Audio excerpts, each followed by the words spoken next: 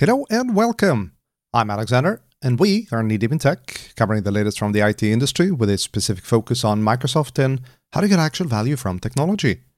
This is episode 206, recorded on September the 2nd, 2022. You will be able to find this and our previous episodes on kneedeepintech.com, iTunes, Spotify, and on most podcasting platforms. This episode is a 40-ish minute long interview with Simon Whiteley of Advancing Analytics. We met up at Data Scotland and we managed to get a few minutes of his time. Enjoy! And we're joined now by Mr. Simon Whiteley. Simon, welcome to the show. Hiya. You didn't do it. Oh, hello, Spark fans. Yes. Much better. So we are in Glasgow. Is that the correct pronunciation, by the way? It's Glasgow. Yeah. What? Glasgow. No, they're all going to hate me. It's Glasgow. Don't never say that to a Scottish person. Okay. Yeah, they're gonna come after me. Yes, Yes, we're in no. Glasgow for Data Scotland. Indeed, Yes. we are. So we've all done our respective sessions, Yes. and Haney is already on vacation. Woo woo. So we've decided that I'll be asking the questions, Simon will be answering, and Haney will be nodding. Yes. So she's not nodding. Yes. Cool. So we've talked about getting you on the show for a while, Yes. and finally we managed to corner you, essentially. It's easier in person. It is so much. And just getting to talk to each other in person is just so much worth. Yeah. It's Yeah. It definitely beats. I mean, YouTube's fine, and podcasting online Yeah. is fun. Well, But no one talks back on YouTube, so I just Yeah, that's go nice though. slightly insane, just ranting onto a camera. Yeah. so I used to do a session called Talking to Myself, because that's pretty much what I've been doing Yeah. the last couple of years. But finally getting you on, I would love to talk about Delta and Databricks and stuff. You're very firmly in the camp Databricks as opposed to Synapse, if you will. Very firmly is a strong word. Should we get Simon to introduce himself before we head down that rabbit hole? Yeah, that's a great idea. Yeah. So I'm not entirely on vacation yet. That's I've good got a point. brain cell still. Good. on. So Simon, who are you and what do you do and why? Why? Okay, so I'm Simon. Hello. So I used to be a BI person, right? I got into data from doing visualizations and passionate about making dashboards and doing all that cool stuff. I started where everyone starts, cranking the handle on an Access report to spit out hundreds of reports that took the entirety of a Monday. And I eventually escaped. But I spent a lot of time building warehouses, doing Kimball, doing star schemas, doing all that stuff. I then got into the cloud. We're building essentially we're trying to pull apart a SQL server and putting SSRS on that box and IS on that box and plugging lots so we can turn things off when we're not using them. We start to get some cloud scale by paying for 5 servers at once, and that didn't really make much sense, but it was a starting point. Then got into slightly more, what can we do that just runs, I just want to pay for the stuff I use. And there's this marvelous tool called Data Lake Analytics, which used USQL, which we had some sadly ill-fated projects, because then obviously Microsoft pulled the plug on that poor, unfortunate tool. And then I went into a thing called Spark. Now, Spark has revolutionized everything that we do, because essentially it's all the same. We're still taking data from somewhere, we're shaping it, and we're presenting it in a form that the business can make quicker decisions, make better decisions, do more advanced decisions, predict some things, automate some stuff. But it can do it better, it can do it faster, it can do it with less code, we can apply software engineering practices. I shared a house with a guy who's now a .NET MVP. I shared a house with lots of software engineers, and they constantly berated me for, why aren't you testing things? Why don't you use libraries? Where's your code management? Where's your linting? Where's all the engineering? Why don't you do it? And back then I was calling myself an ETL developer, and I was like, well, I'm not an engineer. And that kind of data engineering has been a thing that's kind of evolved as we've adopted some slightly more sophisticated advanced tools, as we've adopted things where you can write Python, you can write Scala, you can use a programming language, and then you have to learn all these things, you have to build all these things into it. So I've been on this journey over the past 6 years or so, kind of using Spark, of just learning all we can from software engineering, applying it to all the good stuff we know about data and data management and Kimball and star schemas, and all that stuff hasn't changed. Someone asked me yesterday, has it gone away? I'm like, no, it's absolutely very much firmly here to stay.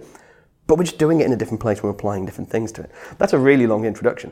But yeah, so essentially, I'm a data engineer. I've gone on a journey from building warehouses into essentially building software products that produce data. And it's a very different way of thinking about things. But these days I spend my life talking about Spark, teaching people how to build better lakes, because lakes used to be terrible, and now lakes are really good.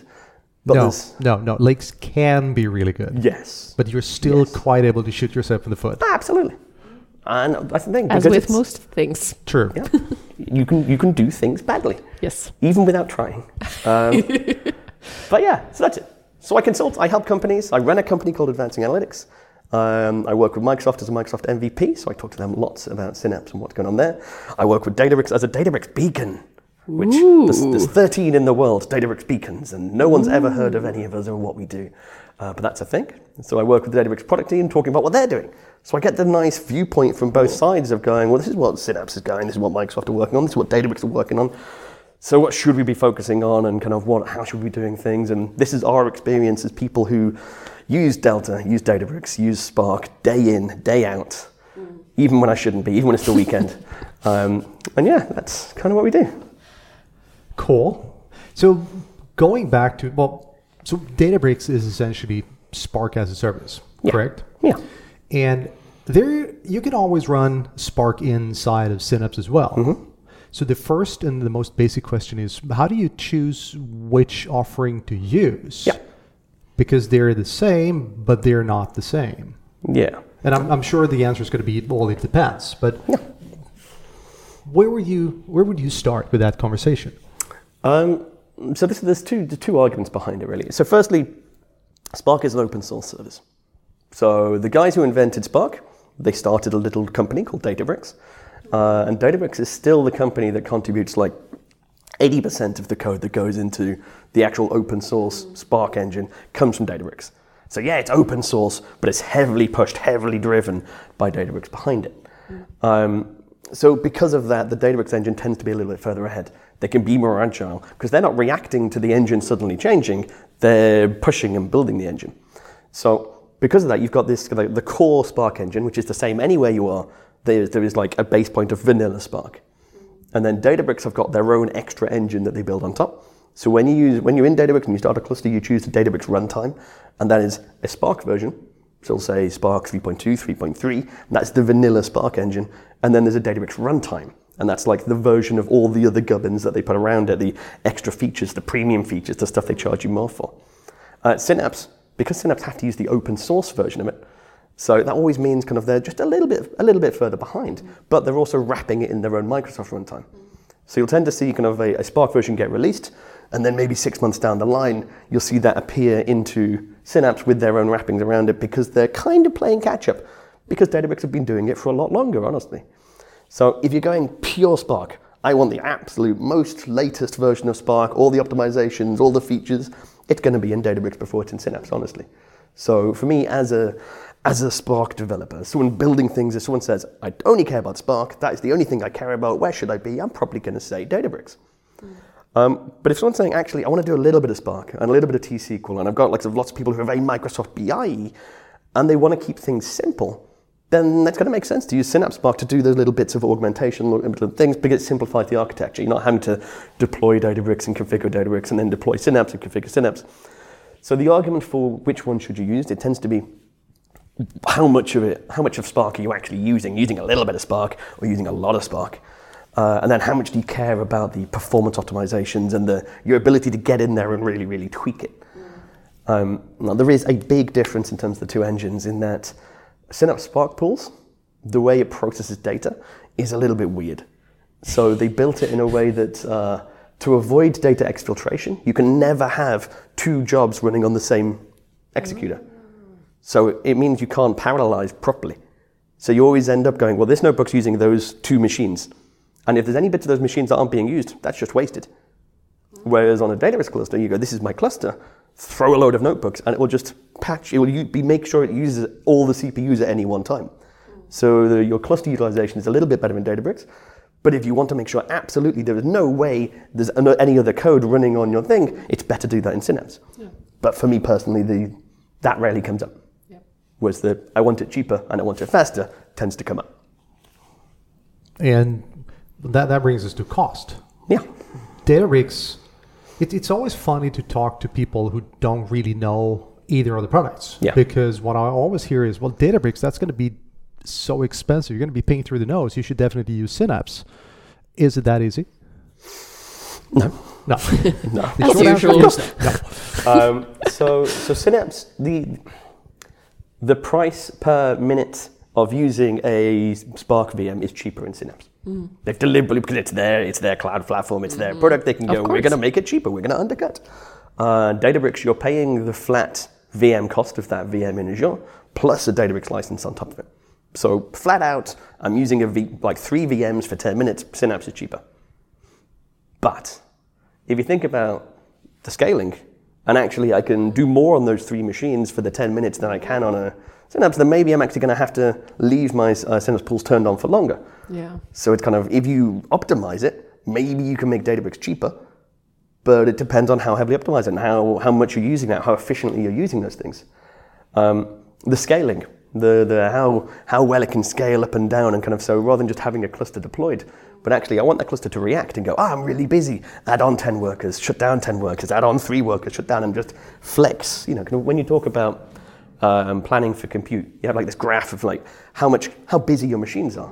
And the tighter you can tie the amount of compute you're paying for, I realize I'm just drawing you a picture of my hands that no one can hear. Yeah. The tighter you tie that, the compute you're paying for to the compute you need, the cheaper it's going to be, the more effective it is. Which is why, the on-prem argument of in the middle of the night it's not doing anything, you're wasting cash. You don't want to do that when you're in Azure because you're paying per minute. Yep. So if you can get it to scale and scale down, scale up and scale down, then it's more effective. But you need to have thought about that and build that into your processes, so it's slightly harder to do that. I realize that doesn't answer your question. No, but it really drives home the point that it's not easy. No. And that's also kind of the flip side of anything in the cloud. It's not as easy as buying something and having it in your basement standing and doing nothing during the night. Mm-hmm. So everything comes with a price. Mm-hmm. Nothing is free by definition, so you just have to roll with it. You had a session today about the Delta Lakehouse. Yes. So before we dive into the thing that is Lakehouse, we're going to be spending some time there. Let's talk about Delta. Yeah. So Delta used to be open source and closed source, yes. or open source with some secret sauce on. I think of it as a freemium and premium. You know, you can get like the free version of the game, or you can get the version of the game that actually has the bits you want to play. It's kind of the way of doing it. But now everything is it open source or is it going to be open sourced? So as part of Delta Lake 2.0, they said, here's all the features that we currently have that is going into the open source roadmap. Mm-hmm. I don't know if they've finally released everything. I don't know how much of that roadmap is finished, honestly. I've not had a look in a week or two. But yeah, absolutely. As of Delta 2.0, it is all the features, all the things that were the secret sauce that you only got if you're using the Databricks flavor is in open source Delta. Mm-hmm. So does that mean that they will keep open sourcing the whole shebang? Or That's what they've committed to. They have? Yeah. Okay. Cool. So going forward, everything is supposed to be open source. Because honestly, they got flack. So there's a storage format war going on. Don't know if you know, there's a secret war going on. And it's Iceberg, it's Hudi, it's Delta. And there's people going, well, actually, there's 3 open source file formats. And then people going, no, but yours isn't open source because you're keeping back certain parts of yours. You're not really open source. You're pretending to be, you're giving lip service to open source, but you're not doing it properly. That's kind of the argument coming from your snowflakes who are like pointing at Databricks and going, why would we use Delta? Because it's yours. Mm. And Databricks' response to that is, all right, let's make it all open source. Mm-hmm. So and that is good, right? Kind of big companies, they've made Spark open source, they've made MLflow open source, they've made Delta open source. That's great, kind of sharing this stuff with the world. They don't have to. And you tend to see companies start off with that ethos, and then they start making billions, and you're like, yeah, no, we're going to keep making money. Let's stop doing that. Now, the fact that they're still open sourcing and they're still pushing it is great. Yeah. I'm all for open competition and share that stuff and get more people actually contributing it and working with it. It's great. For sure. So Delta is the secret sauce, essentially the missing link to be able to do in a data lake, which is file-based, what we've been doing to databases since time immemorial. Yeah. So why? Why? Oh. And how does it change? Yeah. So it's because of what the lakes are good at.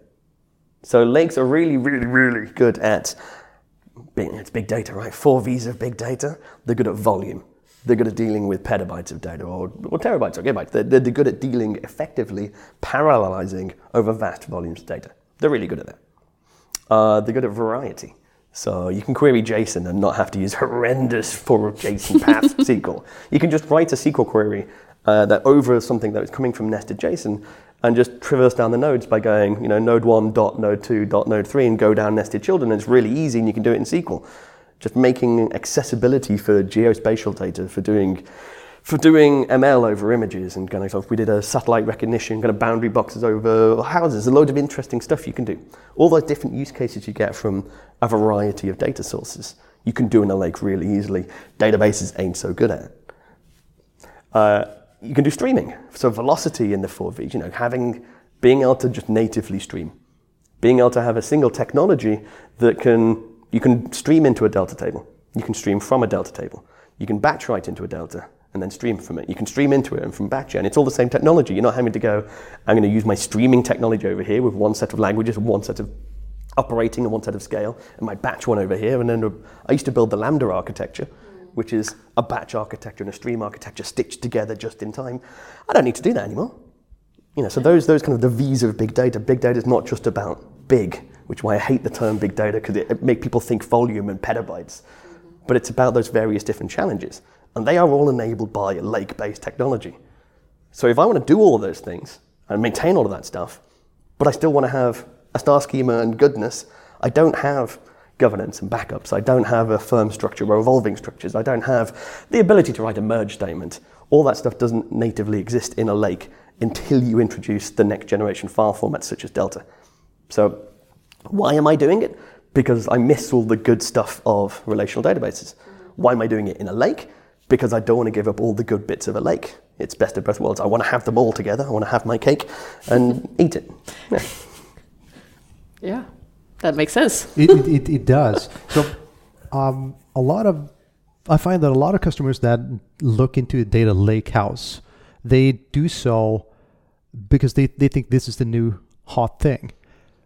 But the question is, if you have only relational data and you have a reasonably small amount, say up to 1-2 terabytes, there is no need for streaming, and you want to have this data presented through Power BI.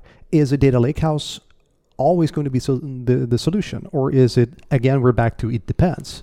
I mean, yeah, it depends, but it's a weird it depends, because it depends what you already have. So there's a barrier to entry. There's a technical development barrier to entry to starting to use Lakehouse currently, because it's a maturing technology.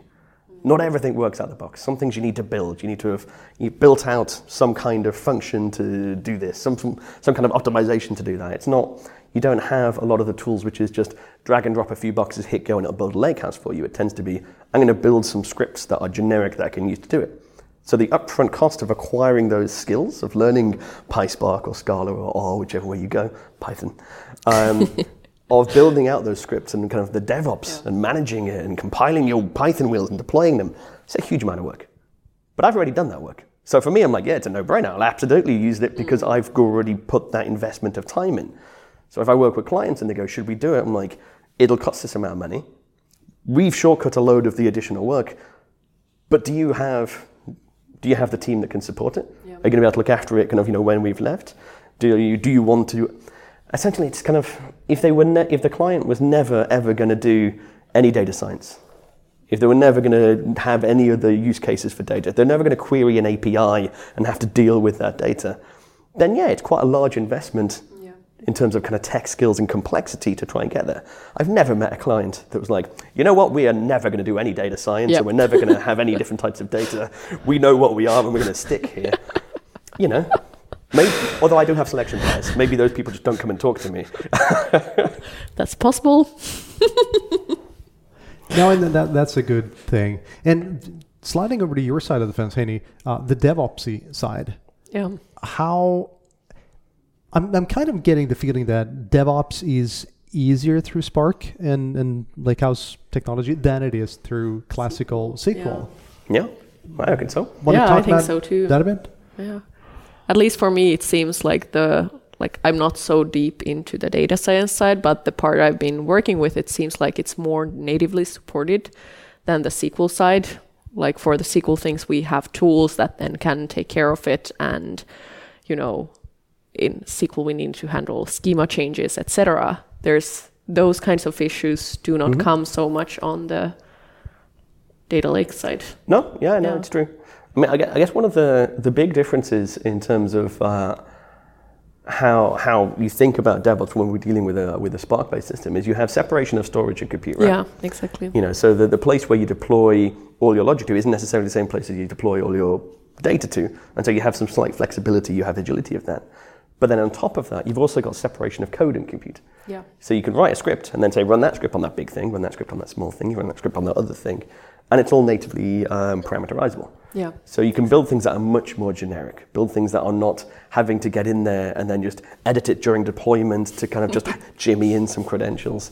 You can build things that are just, wherever I deploy this, it will run in the relevant environment. A bit like we used to do with SSIS package like environments, same things, right? But I won't say that it's super easy and inherently supported everywhere. We've had to build a load of Python scripts to call the API and kind of deploy wheels and kind of manage stuff, and you still need to build those scripts. So Terraform have recently kind of come out with the Databricks kind of Terraform provider, and that does a load of stuff. But then you need to build Terraform, you need to build a lot of YAML, you need to understand how well that works. It's not as natively straightforward. Yeah, I heard Terraform, so I got excited. I know you. I didn't know if that was excitement or terror. It was excitement. She is a bit weird, but she's our weirdo, and she really likes Terraform. So, go on. But you touched on using a big cluster for this, a small cluster for this. The cool thing today is the serverless, the idea of serverless, and that's where I see a lot of people really look at Synapse. Are we going to see serverless Spark, you think, anytime soon? I mean, yes. Yes, we are. So Databricks have currently got public preview, but it's the Databricks way of doing public preview where they announce it and we can talk about it, but you're not allowed to have it. So you can speak to Databricks and say, can I get serverless, please? And it's Databricks Serverless SQL. And the way Databricks SQL works is it's a SQL environment, and you can only write SQL in there, and it has like a slightly better SQL IntelliSense and does all that kind of stuff. And it runs on what they made the mad decision of calling it a SQL data warehouse. So you spin up a SQL warehouse. Currently the way it works is you spin up it's a Spark cluster. It's a Spark cluster that they've just given the name of a SQL warehouse, but it is just Spark. It's a certain type of Spark cluster. It's using a certain type of Azure VM. And that's the current SQL environment. So Databricks Serverless SQL is the same thing, and it's going to be running on Spark, and it's using SQL Spark, but the VMs are all living off somewhere else in a Databricks run control plane. So yeah, absolutely, that is something that is currently out now to be able to go and do just for the SQL side of things. There's another side where they're using the same tech to do machine learning real-time scoring model hosting. So if you have like an ML model and you need a web service so people can kind of just do real-time scoring rather than have to have a single node Spark cluster just sat there on all day, I just want to spin it up when I need it. So we already are seeing it. They are there. Will we see full Python, Scala, full engine supported? I can only assume so. If they bothered to plug it in for SQL, they might plug it in for everything else. But I don't know. But I would assume so, because lots of people are going, you know what, serverless is good. Come and just get everything serverless. And serverless is good. And one of the flip sides here is Delta supports, as you said, streaming. But that means Spark structured streaming, meaning you need to keep the thing on 24/7 essentially. Maybe. Yeah. So yes, absolutely. If you want it to be real time, it needs to be turned on permanently. And you can use auto scaling and things, and so it can be like at a low hum for like most of the day, and then it'll scale itself up and scale itself down and react as to when it gets busy. So there's ways of making that slightly more cost effective, but you still have a Spark cluster sat there costing you lots of money. But one of the architectures that we use quite a lot is using Spark structured streaming, but with an available now trigger. And that uses streaming. And basically it initializes, it starts up, it goes, what has happened since I last ran? Brings it all over, updates the checkpoint, and then turns off.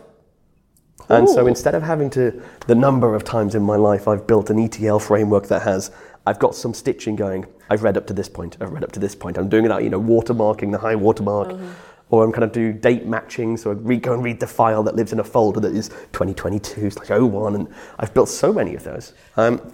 But now we can use streaming to go, anything that's happened since you last ran, and it'll go, suck it in, and then stop. So weirdly, I do a lot of batch streaming. That is a strange concept. It is. Is that available out of the box? Or that's just Spark. Yeah. Most interesting. Yeah. So it used to be trigger once, and trigger once just runs one big Spark micro batch to catch up. But if that's really big, it's still it's trying to stream over a huge spike of data. That's not that efficient. Available now is a new thing. Available now that basically spins until it catches up. So it's just get up to speed, and it'll might do 3 or 4 little streaming micro batches, and then go, I'm up to speed. I'm now going to stop, and then my cluster turns off, and then I save money. Is this Databricks only, or is this in Spark, as in Synapse Spark as well? Available now. That's a good question. Trigger once is definitely available. That is vanilla Spark. I cannot remember if available now is a Databricks thing, or if that is in the vanilla Spark engine. I'm sure we're going to find out. We'll find out. Yes. What I was interested in, that for people coming from the SQL side of world, they always think about star schemas and things like that for warehouses. So how does that really work in this Spark world where we are based on a lake? Yeah. So it's new. I think that's the best way of saying it. Because Spark, before Spark 3.0, so Spark 2.4 and above, Spark 3 came in around, I think it came in around 2020. So we're talking about in the last couple of years. So Spark used to be really bad at joins. It used to be particularly bad at doing things. And so part of that is just the query optimizer about how it approaches it. Part of it is it didn't adapt. So it'd go, right, I'm going to query it this way, and it'd start reading the data. And even if the data was drastically different to what it expected, it would go, well, I've started, so I'll finish. And so it was it would do massively inefficient joins. It would try and broadcast data when there was far more data that could fit onto the server. It would do some silly things. And they fixed it. So they put a thing called adaptive query execution, which starts and then checks the plan and makes a new plan if the plan's wrong, and does a few smart things throughout the thing. There's also a thing called DPP, dynamic partition pruning, which is, if in the old days, if I had a fact table, and I had a big old fact table and it was partitioned by date or month or year, and I joined it to a date dimension, and I filtered my date dimension, that wouldn't partition prune the fact table. It would read the entire fact and then filter it down in memory, which is stupid. Now they've put DPP in, and it will automatically do that. So it will pass the filter context across. It will automatically do partition pruning. But they're the kind of things that meant before they came in, people would go, joins are bad. I'm going to make a big, wide reporting table. So people coming from big data, people who aren't necessarily thinking about enterprise data warehouses, and they're not coming from a data modeling background, traditionally, big data tools did big, wide reporting tables. And you see that everywhere, and you see people recommending it, and you see people still going, no, if you're using Spark, get rid of joins, do a big, wide reporting table. But part of people trying to build the lakehouse, them trying to say, no, you can do data warehousing on Spark, has been this massive focus to say, let's fix it. Yeah. Let's make it so joins work. Let's make it so people can build star schemas and they actually perform and they work. Mm-hmm. So the reason it's maturing because it didn't used to really be very good. It was inadvisable to do it. And now it's you can do it. They are deliberately putting a ton of work and effort to optimize specifically that. In terms of how you do it, you should write some SQL. You can. Simple. Yeah, absolutely. You can write views. So a lot of the mechanisms that we use is, so you write a set of views, which is this view is defining my dimension, this view is defining my fact table. You can do all of that kind of thing, and then you can write a really generic bit of PySpark that says materialize the latest cut of that view down onto the lake. So take just today's changes for that dimension, merge it in, build a surrogate key, all of that kind of stuff. Make it slowly changing, but you can make that as one generic script. And then just say, run that for each of my various different curated model objects. So you can use a little bit of Sparky frameworking, a little bit of traditional SQL definitions, jam them both together, and there you go. Life is good. That is cool. Very cool. For sure. And one of the things that I've heard so many people react to Delta being able to do time travel. Yeah. And instantly going, ooh, that is going to give me slowly changing dimensions for free. And then Simon starts to look a bit distressed. I mean, so the way Parquet is immutable. You cannot edit the contents of a Parquet file. So the only way Spark knows how to change that, if you want to change some data that's sitting in Parquet, it makes a new copy of all the data that's in that Parquet with the changes applied. And then Delta marks the old file going, don't bother reading that old one, just read the new one. But all the data that hasn't changed, we've got this extra copy of. We have 2 copies of every single record where nothing has happened to it. So there's nothing currently in there that says, I'm going to just update that. There's no little pointer. You can't go back and edit that file. So if you think about making tons and tons of incremental changes over weeks and months, the sheer number of redundant copies of data, your data volumes just spiral out of control. So time travel is fantastic for saying, oh, I've just done a major update. I think I did it wrong. I did a delete and I missed off the where clause. I've just deleted all of my data. I can time travel back and I can restore previous versions. It's a transactional backup. You can use it for slowly changing, but you can only ever connect to a single temporal version of it. So it's not like you can say, for this fact record, go to that temporal version, for this fact record, go to that temporal. You have to say, fact table join to the dimension of that specific date version, which isn't how slowly changing works anyway. But even if it did work like that, you'd be spending insane amounts of money on the extra storage costs. So it's not for slowly changing. And the way we do slowly changing is the same way we normally do. You just have a start date and an end date, slap it on the end of the thing, manage it via a merge statement. Some of the Databricks things they're putting in, they've got a thing called Delta Live Tables, which is their like free low-code framework, although Databricks' version of low-code involves writing lots of code. But that has an apply change function, which is just writing a merge statement for you. And in that, you can say, I'd like it to be SED type 2. And it just automatically manages that as an SED type 2. So that's really cool. But again, that just does it. It is just doing it the same way we always do, putting something on the end of the data, saying this is the point that this data applies to. And that's it. Is that also Databricks only, or is that Delta Live Tables is Databricks only. Okay. Yeah. So for the foreseeable future or forever? I don't know. I don't know if they're planning to open source it. It'd be interesting if they did. I don't know how it because it's very much part of the Databricks portal. So I don't know where it would run and how that would work or anything. So yes, certainly I just class it as Databricks proprietary in my head. But all it's doing is writing Spark code for you.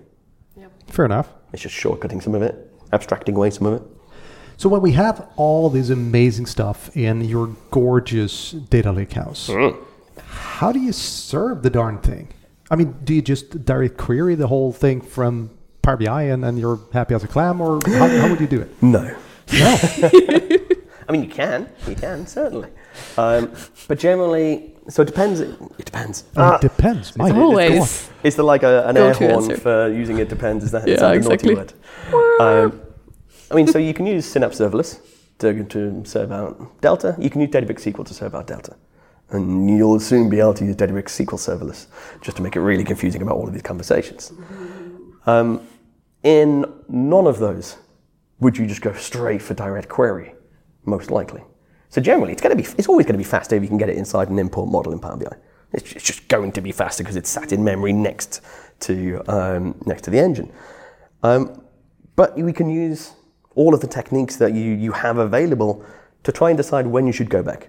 So most of the time, the reason people are using these tools is because there's lots of data, more than will fit inside a Power BI model. So quite often over Databricks SQL or SQL Server, Synapse Serverless, we would say, okay, well let's make a composite model. Let's make my fact direct query and all my dimensions, make those import mode. Let's use aggregations. So if we can serve out 80% of the users hitting it, they're hitting the kind of the aggregate level, and it's only when someone wants to drill down that hits the Spark cluster and passes it back. Use hybrid tables to only keep the most relevant year in it. All those tools you have in Power BI to carve out and control when it hits direct query. Because direct query, one, either has a cost if you're talking about Synapse Serverless, that's going to just charge you money, or two, has to have a Databricks SQL cluster turned on currently. And it's a parallel system. It's always going back, hitting data, pulling data from the lake into the Spark cluster, doing a load of parallel steps, passing it up to the driver to pass back to Power BI. It's not going to be microsecond fast.